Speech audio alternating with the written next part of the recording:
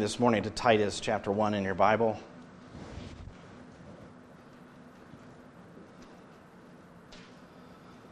Titus chapter 1.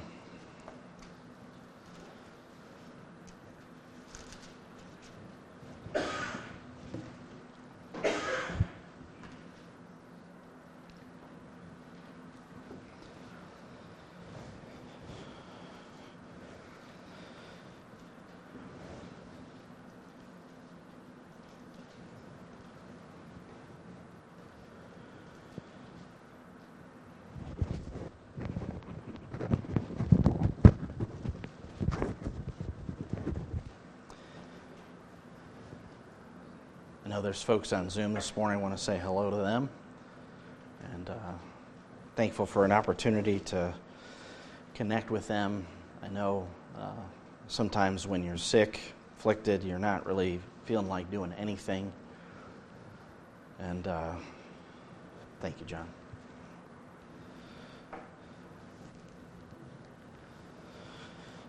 But it's a blessing to be able to connect with folks who do desire to hear God's word, but maybe can't get away from home for different reasons.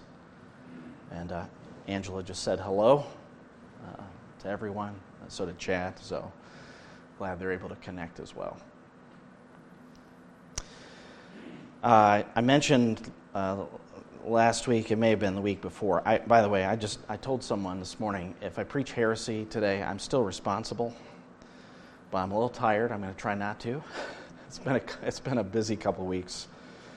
On top of everything else going on, somebody decided to order Chipotle in my name with my credit card, debit card, and my bank had to stop that card, and I have no idea how they got it. And so, anyway, just lots of things happening that tend towards tiredness. I'm going to do my best, and I know the Lord helps too. I mentioned the pulpit committee. It's in the notes for the annual meeting tonight, and I really hope that when you saw that, some of you asked about it. We could call it a pastoral search committee, but as far as I know, it's not this pastor that you're searching for. We're searching for an associate, and we've actually already found someone we're looking at real seriously. I think you know that, and but we want to go through the constitutional process, which I'll be talking a little bit about tonight, just so you know what's taking place there. And we're committed to certainly honoring the Lord and His Word in the process, so that's why we're turning to Titus rather than Exodus. Exodus may give ordination for priests, but Titus gives qualifications for pastors and elders and overseers, and so does Timothy. So as Paul gave out those instructions, the purpose of that was to give churches a standard to go by, in addition to whatever constitution there may be in a church. Of course, the critical point is, what does the Scripture say? And so this message is obviously for all of us. I'm expecting John to be paying attention, but I'm also paying attention as pastor because qualifications have to be maintained. And I trust the Lord will use this in all of our hearts today. So when we come to the book of letter to Titus, of course, this is written by the Apostle Paul. He introduces himself in the first few verses here. I'll just read through his introduction here, his greeting, and then we'll read down through verse 9. It says, Paul, a bondservant of God and an apostle of Jesus Christ, for the faith of those chosen of God and the knowledge of the truth which is according to godliness, in the hope of eternal life, which God, who cannot lie, promised long ago, but at the proper time manifested even His word in the proclamation with which I was entrusted according to the commandment of God our Savior. To Titus, my true child in a common faith, grace and peace from God the Father and Christ Jesus our Savior. For this reason I left you in Crete, that you would set in order what remains and appoint elders in every city as I directed you, namely, if any man is above reproach, the husband of one wife, having children who believe, not accused of dissipation or rebellion. For the overseer must be above reproach as God's steward, not self-willed, not quick-tempered, not addicted to wine, not pugnacious, not fond of sordid gain, but hospitable, loving what is good, sensible, just, devout, self-controlled, holding fast the faithful word which is in accordance with the teaching, so that he will be able both to exhort in sound doctrine and to refute those who contradict. And Paul goes on to say why that was necessary there in Crete, but certainly everywhere. Wherever the gospel is proclaimed, of course, the devil and evil men, sinful men, purpose to subvert the gospel and the truth, and of course are teaching their own lies in the place of that. So we come to this book, or this letter of Paul to Titus, and as you think about Paul and Titus, you think about their ministry together. They did travel together, spent time together. According to verse 5, Paul left Titus in Crete, which means Paul had been there preaching the gospel. Paul's custom, based on the book of Acts, was to begin at the synagogue, to spend several weeks arguing from the Old Testament scriptures that the Messiah had to suffer. And that's what the Old Testament taught. And he also, of course, identified the Messiah as Jesus. And while, of course, he's starting at the synagogue, that didn't mean that Gentiles couldn't come as well. And in some cases, as you look through the book of Acts, and there's a reference to the God-fearers, sometimes it's translated, you who fear God. That references Gentiles who were listening to the teaching that was taking place in the synagogue. Now, when the Messiah is identified, there's a choice to make. And of course, some rejected the message that Jesus was the Messiah.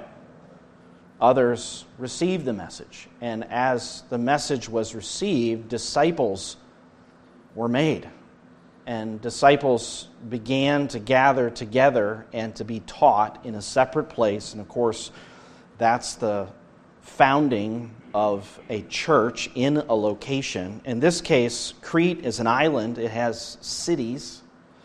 That's why Paul says in verse 5, he calls Titus to set in order, he said, what remains and appoint elders in every city.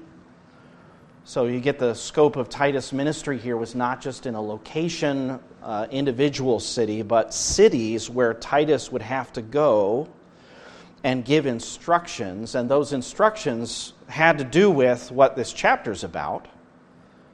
But as Paul continues through the letter, there is a teaching or truth according to godliness, as you see down in verse 1. There's a doctrine that produces godliness, and it's in part that doctrine that Paul is communicating to Titus, and he's telling Titus to communicate to those churches there in Crete, so that the churches would be set in order, not only in terms of leadership, but also the teaching that they were to adhere to.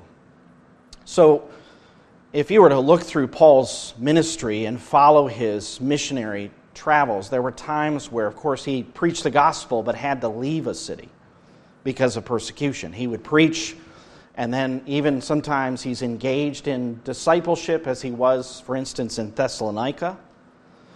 But after a period of time, because of the Jews and their opposition, sometimes Paul got chased out of town, and then he would either write letters or he would leave people to then do what Titus is tasked with doing here. Timothy was someone similar who would, in Paul's place, you might say, minister to those new disciples. And that's why Timothy also was given in 1 Timothy chapter 3 those instructions about qualifications for leadership. And so what Paul is drawing attention to here is that the churches in Crete, those cities where disciples had been made, were in need of something. They were in need of certainly being set in order. Again, the whole epistle's in view. But the very first thing Paul draws attention to is the necessity for qualified leadership. And so this message is about qualifications for church leadership.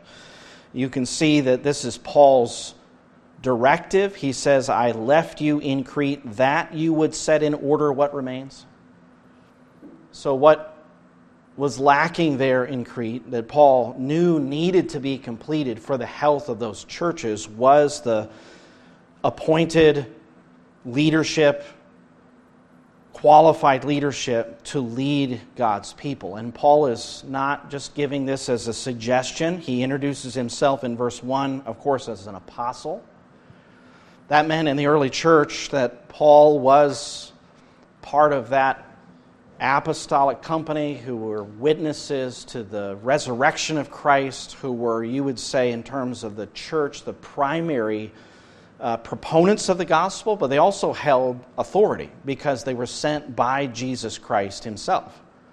That did not mean that they always spoke perfectly, as Jesus, of course, always spoke the truth. It didn't mean they had any kind of, as the Roman Catholic Church speaks about the Pope ex cathedra, there were no powers like that given to a man. But when an apostle representing Jesus Christ, particularly is writing Scripture, this is coming from the Holy Spirit of God. And this is direction from God, as these apostles, and of course we have letters from Peter as well, and others who were given the task of writing Scripture. But as Paul is speaking here, he's speaking as an apostle. And he's giving instructions. There's a call to set in order, which may be a correction, but it seems more of a completion of what was necessary there for the gospel.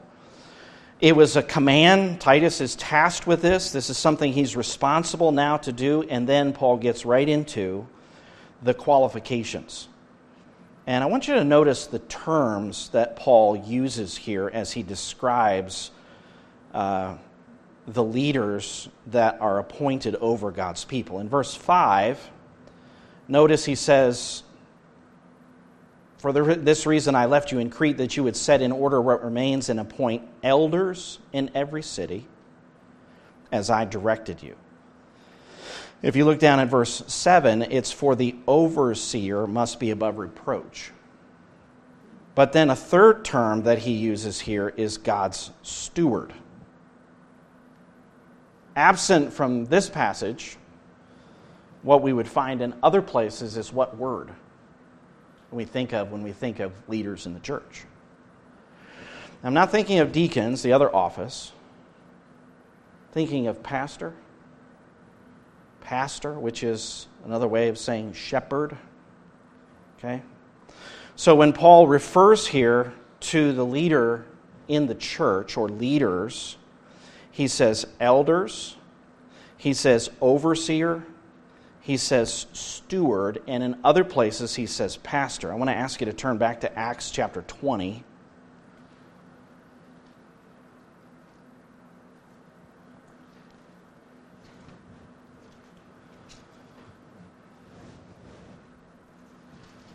Acts chapter 20.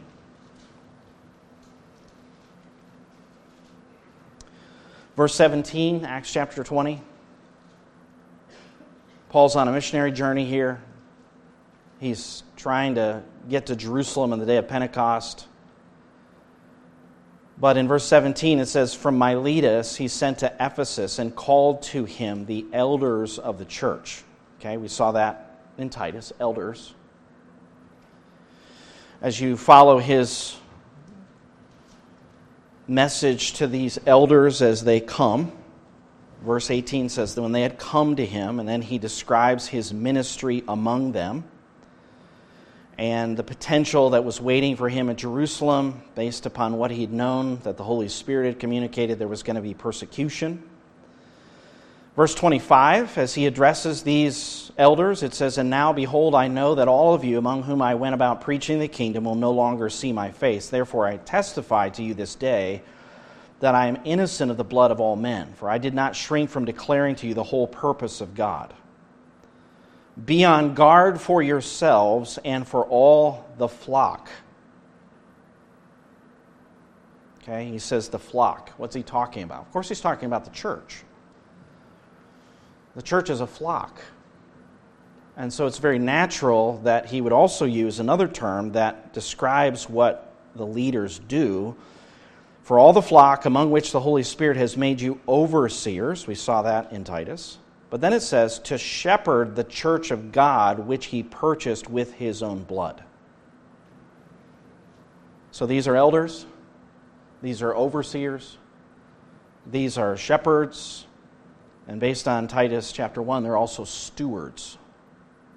They're responsible for managing the household of God.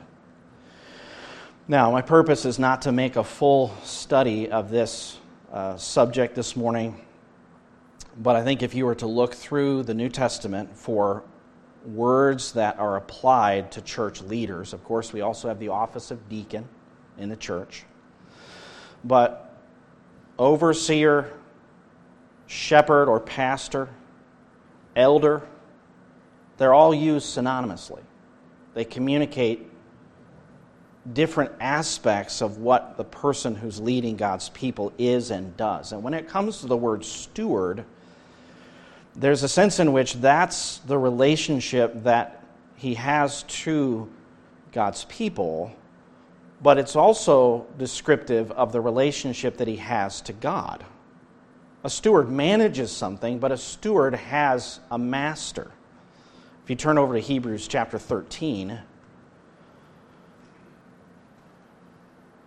as the writer there, I believe it's Paul, but as the writer is speaking about leaders within the church, what does he say? Verse 17, "Obey your leaders and submit to them, for they keep watch over your souls as those who will give account." So these that are overseers, elders, pastors, stewards, they will have to give an account of their stewardship, an account ultimately to God. Notice that verse 17 continues. It says, "Let them do this with joy and not with grief, for this would be unprofitable for you."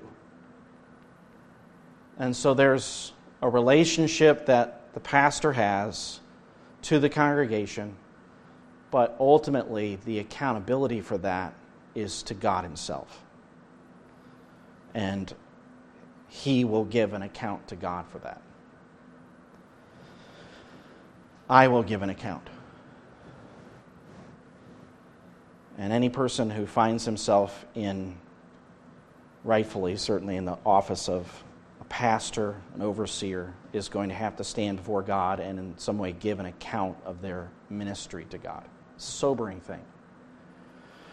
Really should be sobering to all of us because, yes, the pastor has to, but who does he give an account for? He gives an account for the people that he's keeping watch over.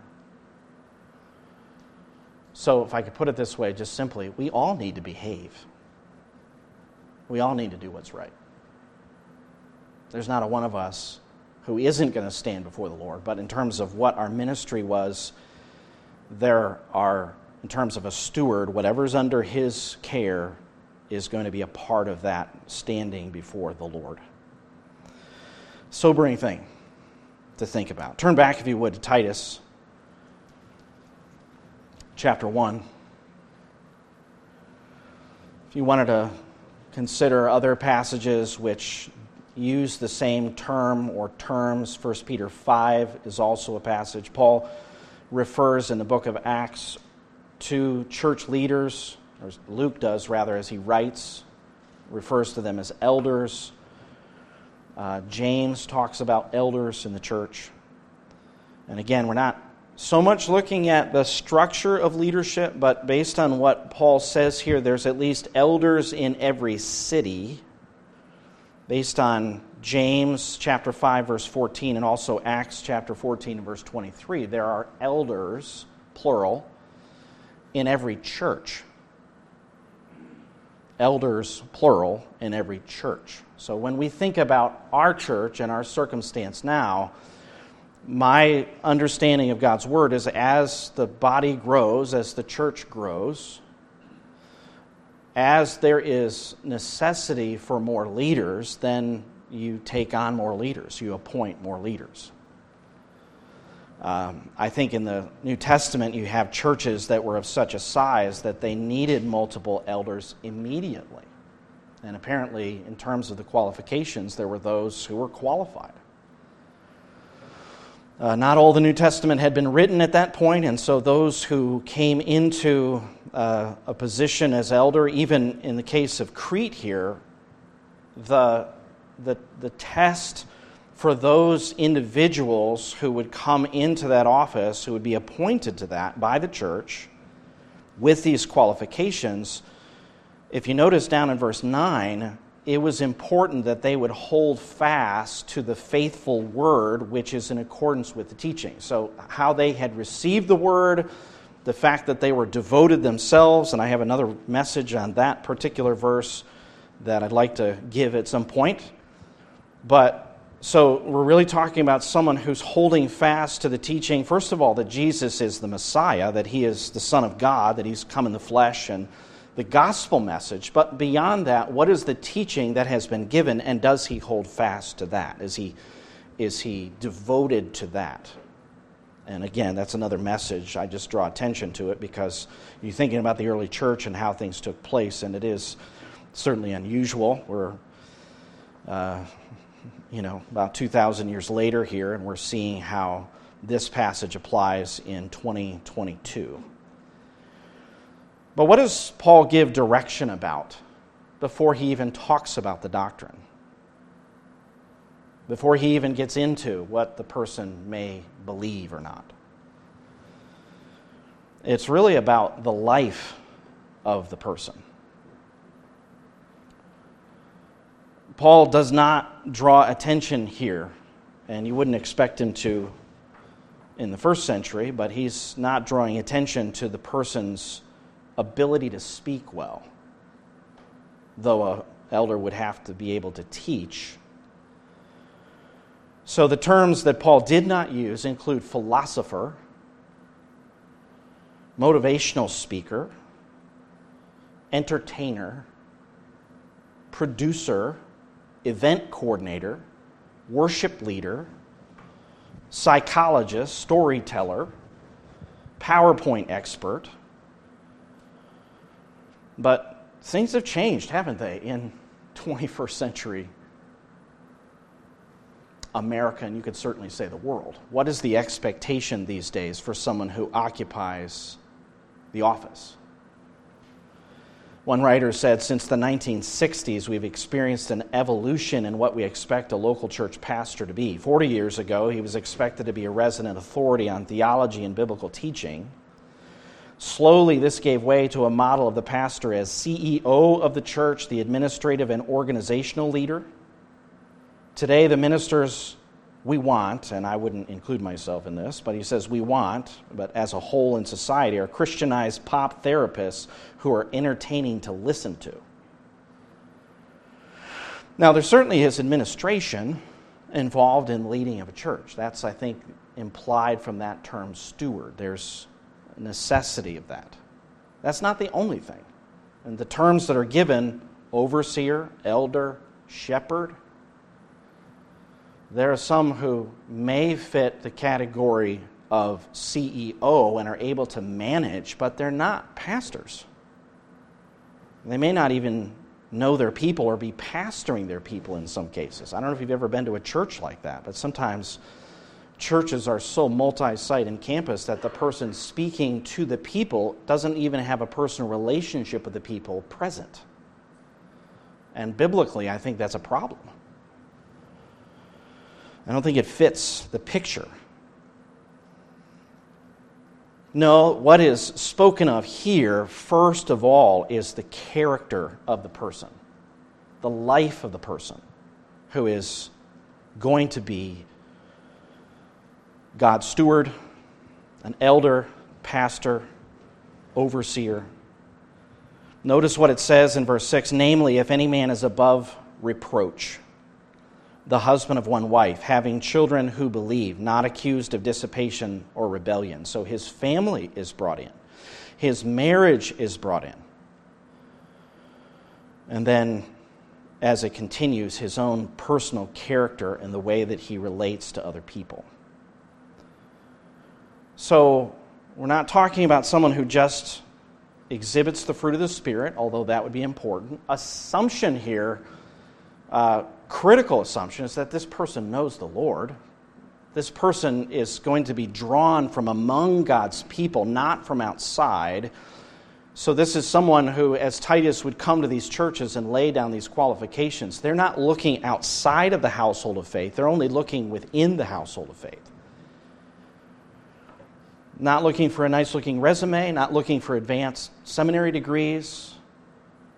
Certainly we would value biblical knowledge, and that is important. There's a certain knowledge that's important as someone leads God's people. They need to be out in front of God's people in that respect and discipling people and equipping people, and that's part of gifting. It's also part of a personal pursuit. We're not talking about just somebody who is of considerable influence. We're certainly not talking about someone who has a lot of money. That's not the qualification that God sets forward. We don't think in those terms. We think in biblical terms, which the very first thing here is if a man is blameless or he is above reproach. And you could say this is an overarching and general qualification. Look at verse 7 again. For the overseer must be above reproach. He must be blameless, not to be called to account is one way to put it, unreprovable. There's no ground for complaint.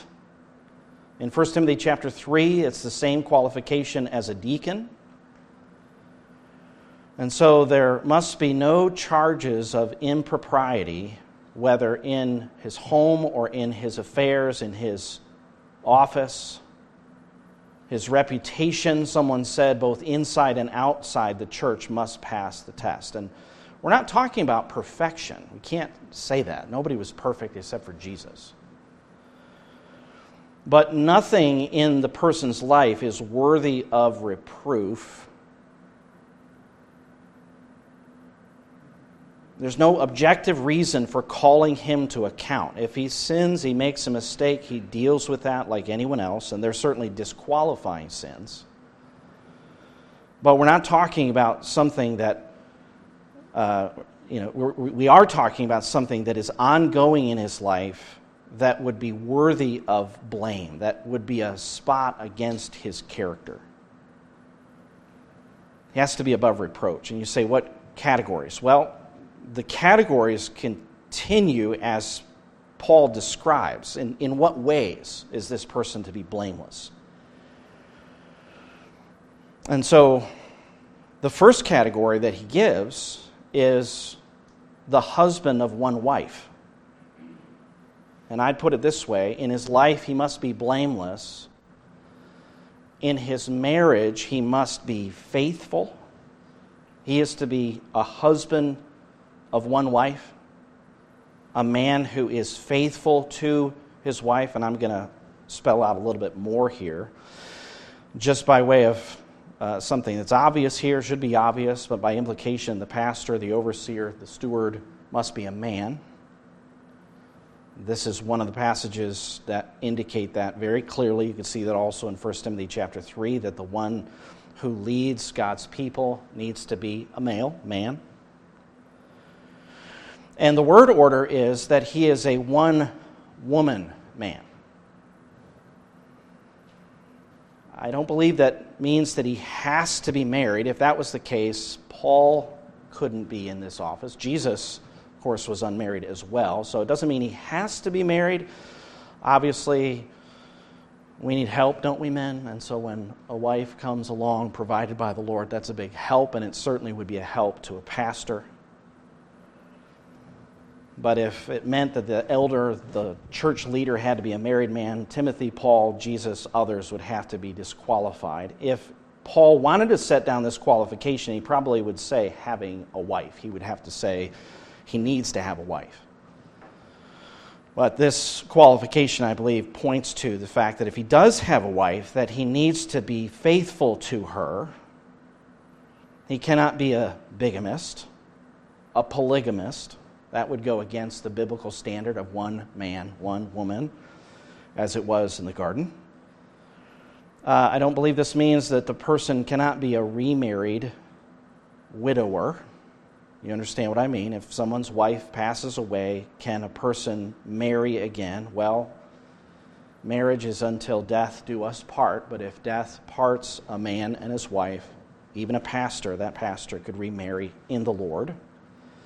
You wanted to look more at instructions about that. 1 Corinthians 7 gives instructions about remarriage of widows and widowers. But I think probably the most controversial, the most ink is spilled over the question as to whether or not the husband of one wife could be someone who has been divorced.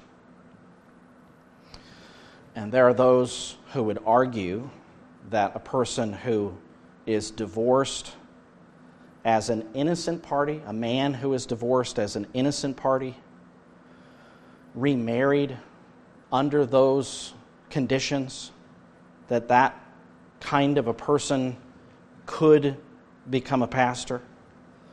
So that would not, in this view, would not threaten that if things were done in a biblical way. In other words, the man was not the one who committed adultery, the wife was. He was sinned against. And I've heard different ideas about that, different thoughts about that. I don't believe, in terms of even our Constitution, that we would follow any reasoning that would go in the direction that a person who has been divorced can be a pastor. Our statement in our Constitution says only those men who have been a member of Fallsbury Bible Church for at least 1 year shall be eligible to serve on the board. In addition, no man who has been divorced shall be eligible to occupy the office of pastor or deacon. And so it really doesn't specify. I've had at least one relationship with someone who, as I thought about their circumstance and I understood that they were a pastor, it just gave me pause for thought. That actually, could that person be rightfully a pastor? He was the innocent party, divorced prior to even being saved, then married, then came to Christ, his family came to Christ, and eventually in his life he became a pastor. That's what I know of the situation. But that would be rare. And I think there's good reason for the statement of our Constitution that really applies this condition, the husband of one wife, a one-woman man, as a person who has not been divorced. And we can certainly discuss more about it. It kind of gets you into the issue of divorce, and that's not the purpose. But I think the point here is that the person who is going to lead God's people needs to be a one-woman man. Needs to be faithful to this relationship. He must be devoted to his wife. That certainly means sexual purity. He needs to be pursuing oneness with his wife. He needs to be constantly fighting against the sin in his own heart and his flesh. And certainly that refers to his outward actions, his inner life, but there ought to be a real and loving, faithful relationship between him and his wife. A one-woman man, a husband of one wife. Now you just asked the question, if we applied it this way, how many current pastors that are known as pastors would be out of the ministry?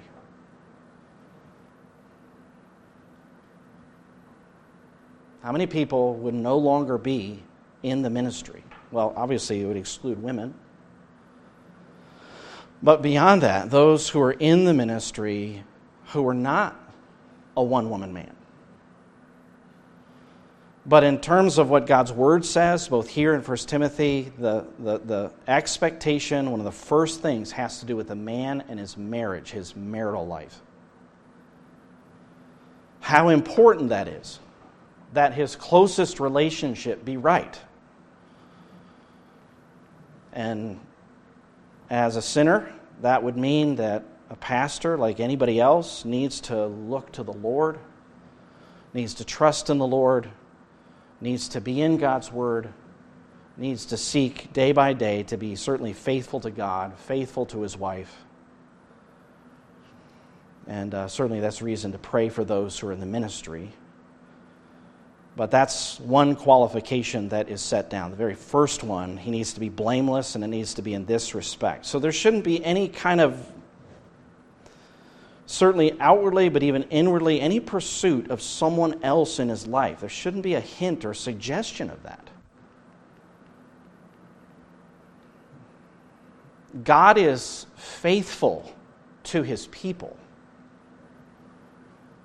And as God is faithful to his people, so those who are in a marriage need to be faithful to one another, but the husband to the wife, as he is a picture of Christ. And his wife is a picture of the church. And so in terms of the qualifications here, if any man is above reproach, the husband of one wife, that's really setting down a very important qualification. That if neglected or looked over because the person has some kind of gifting or some kind of other thing about them that's admirable, no, you're missing something essential that God points to as essential and is critical and contributes ultimately to the health of the church. I want you to notice next, it says the husband of one wife, having children who believe, and I think this qualifying statement, not accused of dissipation or rebellion. So in terms of his life, blameless. In terms of his marriage, faithful. In terms of his fatherhood, effective. He must have, and the word here is children who believe, or faithful children. Now, if we applied that statement, having children who believe, if you have an infant or a young child who is not yet even at the place of understanding, that would immediately exclude them from being considered, because the child would have to be a believing child. I think just by the surface of that, we'd have to say, no, that doesn't fit at least that situation, and we'll consider this a little bit more. Some take this verse or take this phrase to mean that the pastor's children must be saved, they must be believing children. And this word is used sometimes of believers. So when Paul says in 1 Timothy 4:10, "For it is for this we labor and strive, because we fixed our hope on the living God, who is the Savior of all men, especially of believers." Okay, connected word. It is this word that when Jesus speaks to Thomas, he says, "Do not be unbelieving, but believing." Okay, same idea here. One writer said this refers to children having saving faith in Christ and reflected in their conduct. Since 1 Timothy 3 requires children to be in submission, it may be directed at young children in the home, while this text looks at those who are older. So there's, at least in that view, these are two different things that Timothy's talking about. Younger children, now this is talking about older children. I wouldn't take it that way. I don't take it that way, that the child of a pastor has to be believing. But I do believe, based on the way that the text reads and what is said here, that the child must be faithful to the parents to be an obedient and respectful child.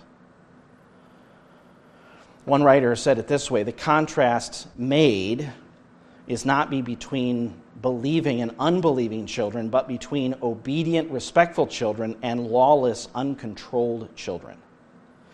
The strong terms, dissipation or rebellion, stress the children's behavior, not their eternal state. Okay? So as you see this statement qualified, having children who believe, not accused of dissipation or rebellion, that directs us to think in terms of their behavior.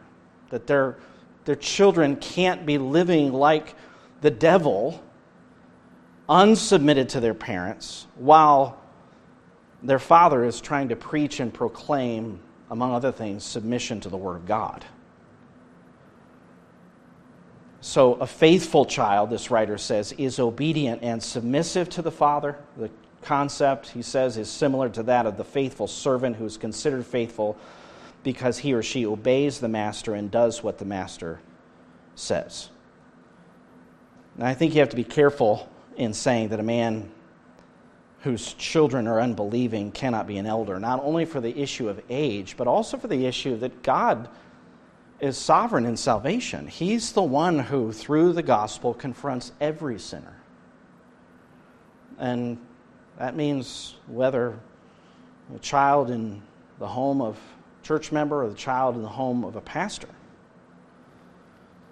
And the gospel message comes to every person individually, and every person individually must respond. And God is also sovereign in when He and how He works. 1 Timothy chapter 3 says, "He must be one who manages his own household well, keeping his children under control with all dignity." Okay, so this is talking about the man, not about the children per se. It is about them, but it's more about what the man is doing in his home, certainly to discipline his children rightly, and to a certain extent, he has their heart. They follow him. They submit to him. Their eternal state not being in view. When Paul says here, not accused of dissipation, someone defined as the act of one who has abandoned himself to reckless moral behavior. Another person said it's behavior which shows a lack of concern or thought for the consequences of an action. And you could see how the life of the pastor's children, if that's the way that they're living, would certainly undermine and undercut the truth of what he's teaching. Why should I listen to him? His children don't even obey. Right? And rebellion literally means not under orders, defiant.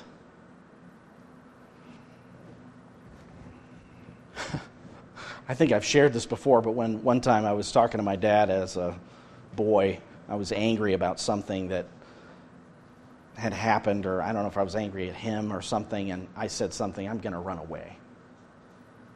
And my dad said to me, "You know the first thing I'd have to do if you did that?" And I'm thinking, what would you do? He said, "I'd have to resign as deacon." Boy, that put the fear of God into me.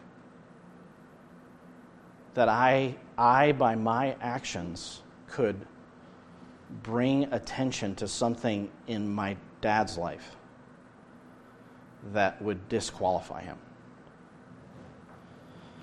I remember one time a man, when I lived down in South Carolina, when his son was asked because of his conduct to leave the school where he was.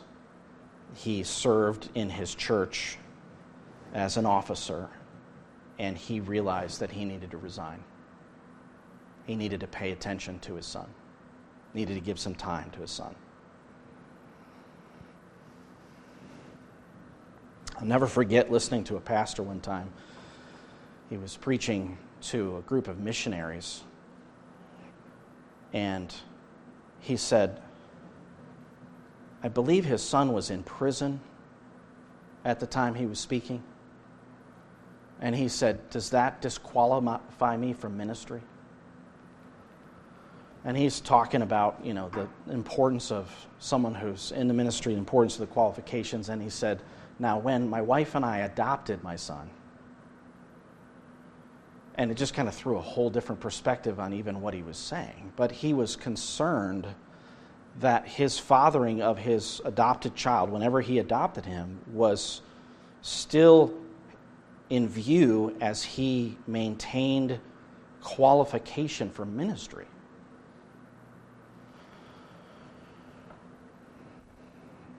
So, and let me just ask you, what do you think of when you hear the name Eli? When you know the biblical story of Eli, and you understand that he was a priest of God, he managed the house of God, and yet his sons in the house of God were committing adultery with the women who were serving there. What was that doing to the name of God in that nation at the time?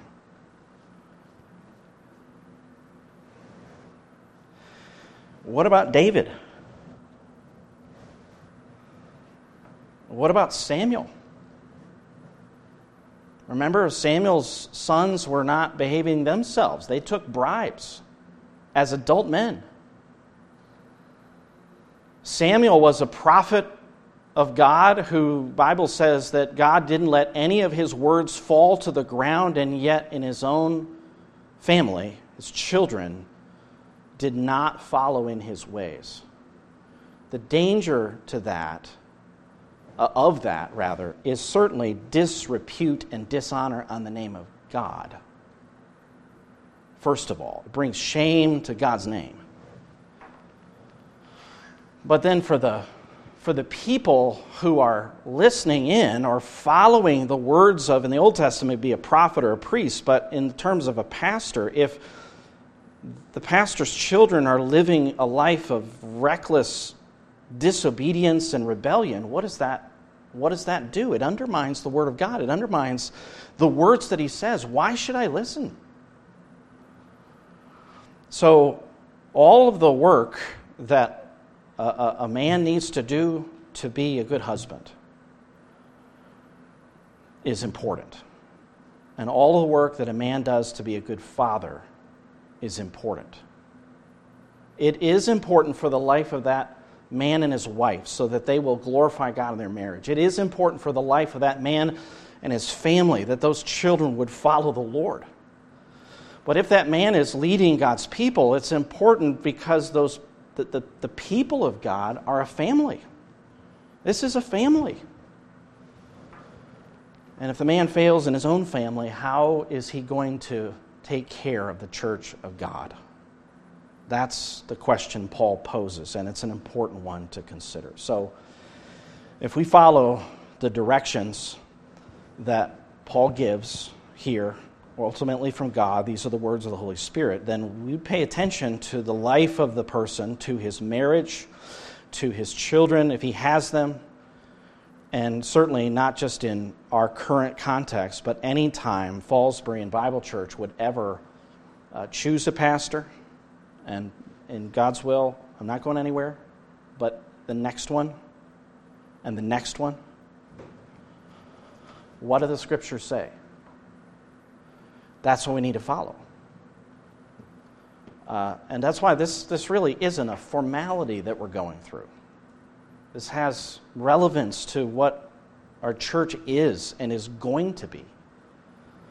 Now, don't be mistaken. The church of God is not dependent upon one person. Right? Our head is Christ. He's the chief shepherd. There are under shepherds. But you could certainly say, if you've ever seen it happen, when there's a problem with a shepherd, then it sometimes scatters the sheep.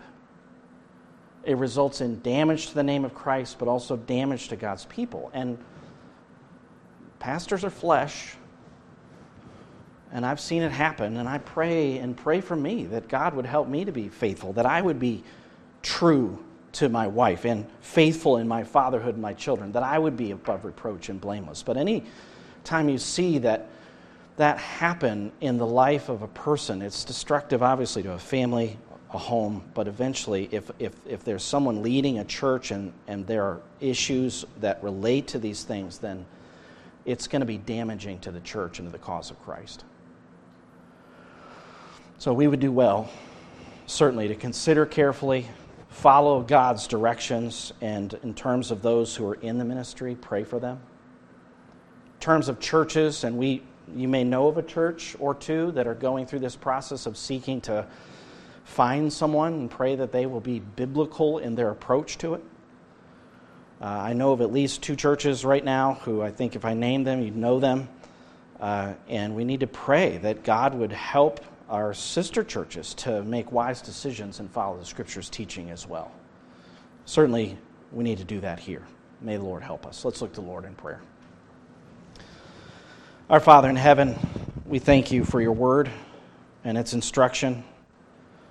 We thank you, Lord, that you give direction to your church today, just as you did to the churches there in Crete, and just as you did where Timothy was at Ephesus. Wherever the church is around the world, if they follow these instructions, they're safeguarding the testimony of the Lord Jesus Christ. They're safeguarding the people of God. And so we ask, Lord, that you'd give us grace as we continue, Lord, as a church family, both now but also in the years to come. We pray that we might be faithful to what your word teaches when it comes to leadership or anything else. And we ask these things in Jesus' name. Amen.